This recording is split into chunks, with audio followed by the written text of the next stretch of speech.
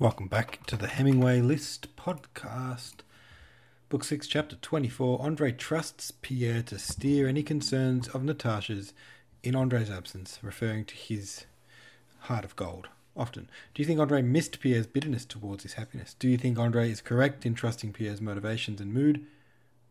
I think so. I think Pierre's a good friend above all else.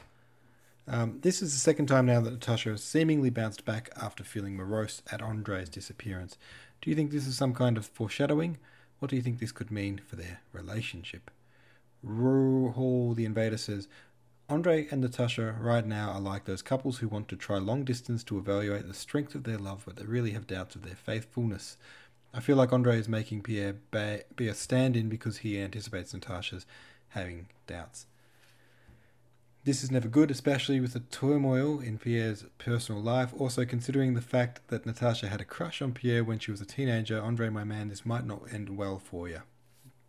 I don't think it is foreshadowing. You feel down when someone you love moves on, and a few days later, things go back to normal. What was I going to say then? I had a thought. It's gone. Nicolee says, the Andre and Pierre dynamic is interesting. Part of what makes Andre nervous about his relationship with Natasha is the age difference. I believe Pierre is around his age, right? Yeah, I think you're right. I'm not sure I entirely understand the final line. Does this mean she's hardened herself to the pain of not having Andre around and matured from the head over heels initial reaction, similar to how a child who gets up after a long illness might have appeared to physically age very quickly? Oh.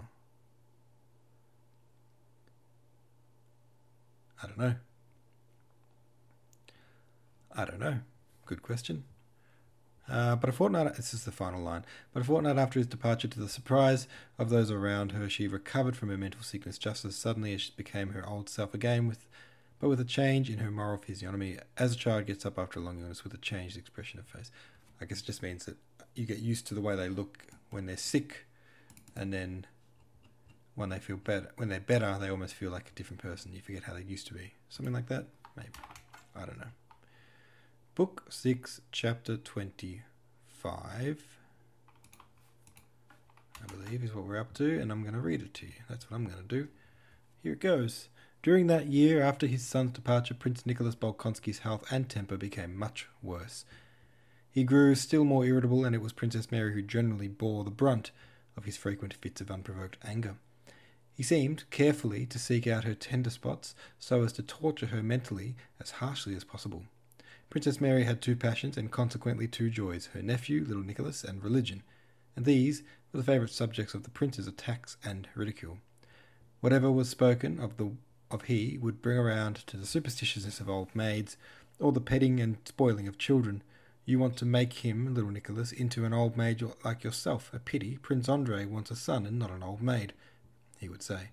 Or turning to Mademoiselle Bourienne, he would ask her in Princess Mary's presence how she liked our village priests and icons and would joke about them.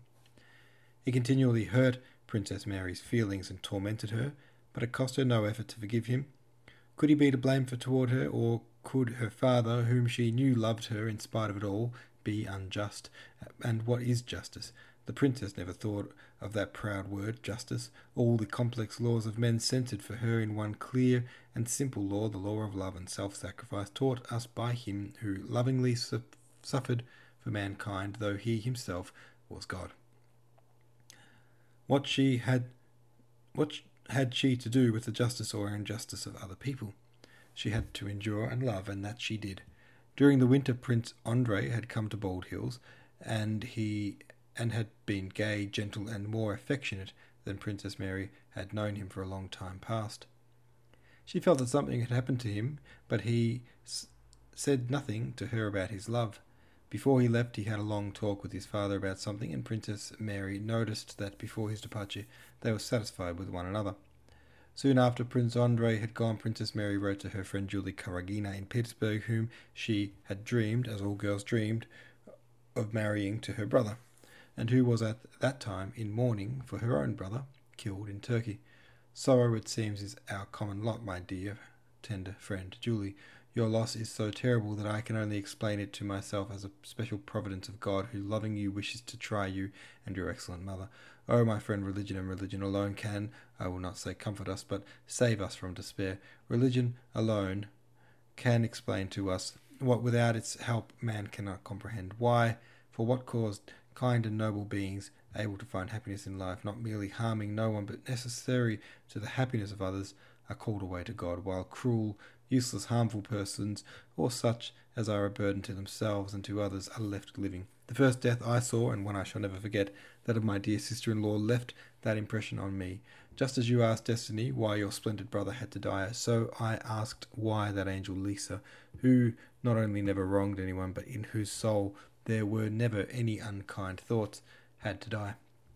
And what do you think, dear friend? 5 years have passed since then, and already I, with my petty understanding, begin to see clearly why she had to die, and in what way that death was but an expression of the infinite goodness of the Creator, whose every action, though generally incomprehensible to us, is but a manifestation of his infinite love for his creatures. Perhaps I often think she was too angelically innocent to have the strength to perform all a mother's duties. As a young wife she was irreproachable, perhaps she could not have been so as a mother.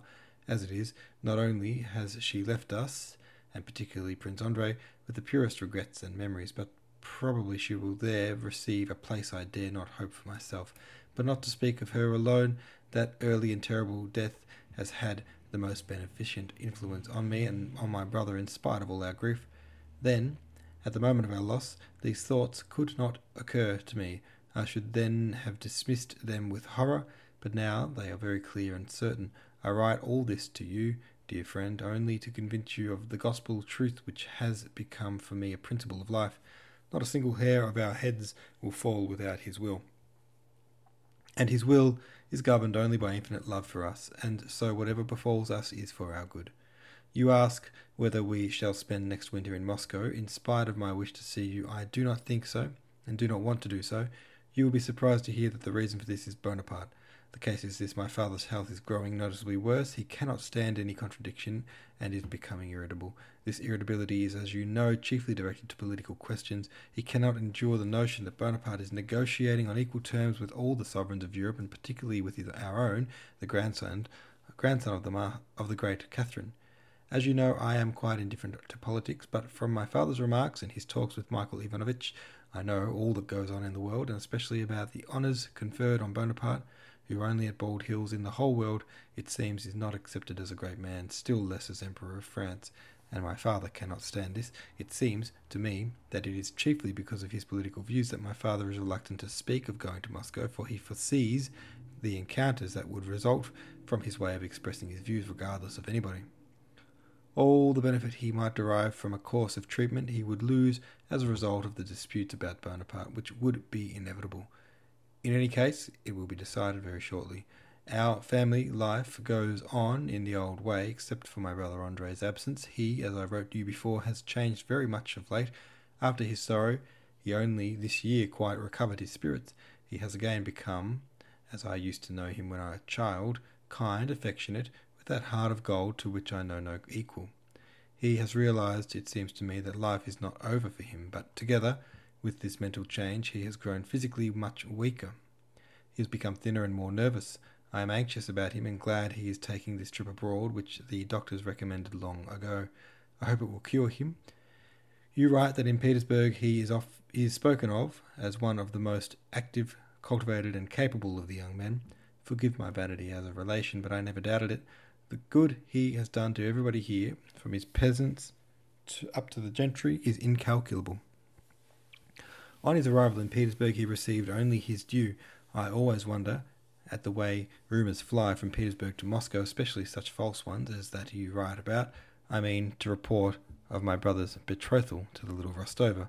I do not think my brother will ever marry again, and certainly not her, and this is why, first, I know that though he rarely speaks about the wife he lost, the grief of that loss has gone too deep in his heart for him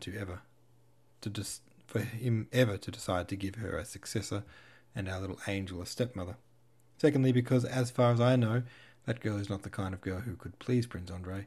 I do not think he would choose her for a wife, and frankly I do not wish it. But I am running on too long, and am at the end of my second sheet. Goodbye, dear friend. May God keep you in his holy and mighty care. My dear friend, Mademoiselle Bourrine, sends you kisses. Mary. Excuse me. Alright, there we go. There's another chapter for you. Mary, not really into the whole Andre Natasha thing. Interesting. Alright, have your say on the subreddit. Thanks for listening, and I'll catch you tomorrow.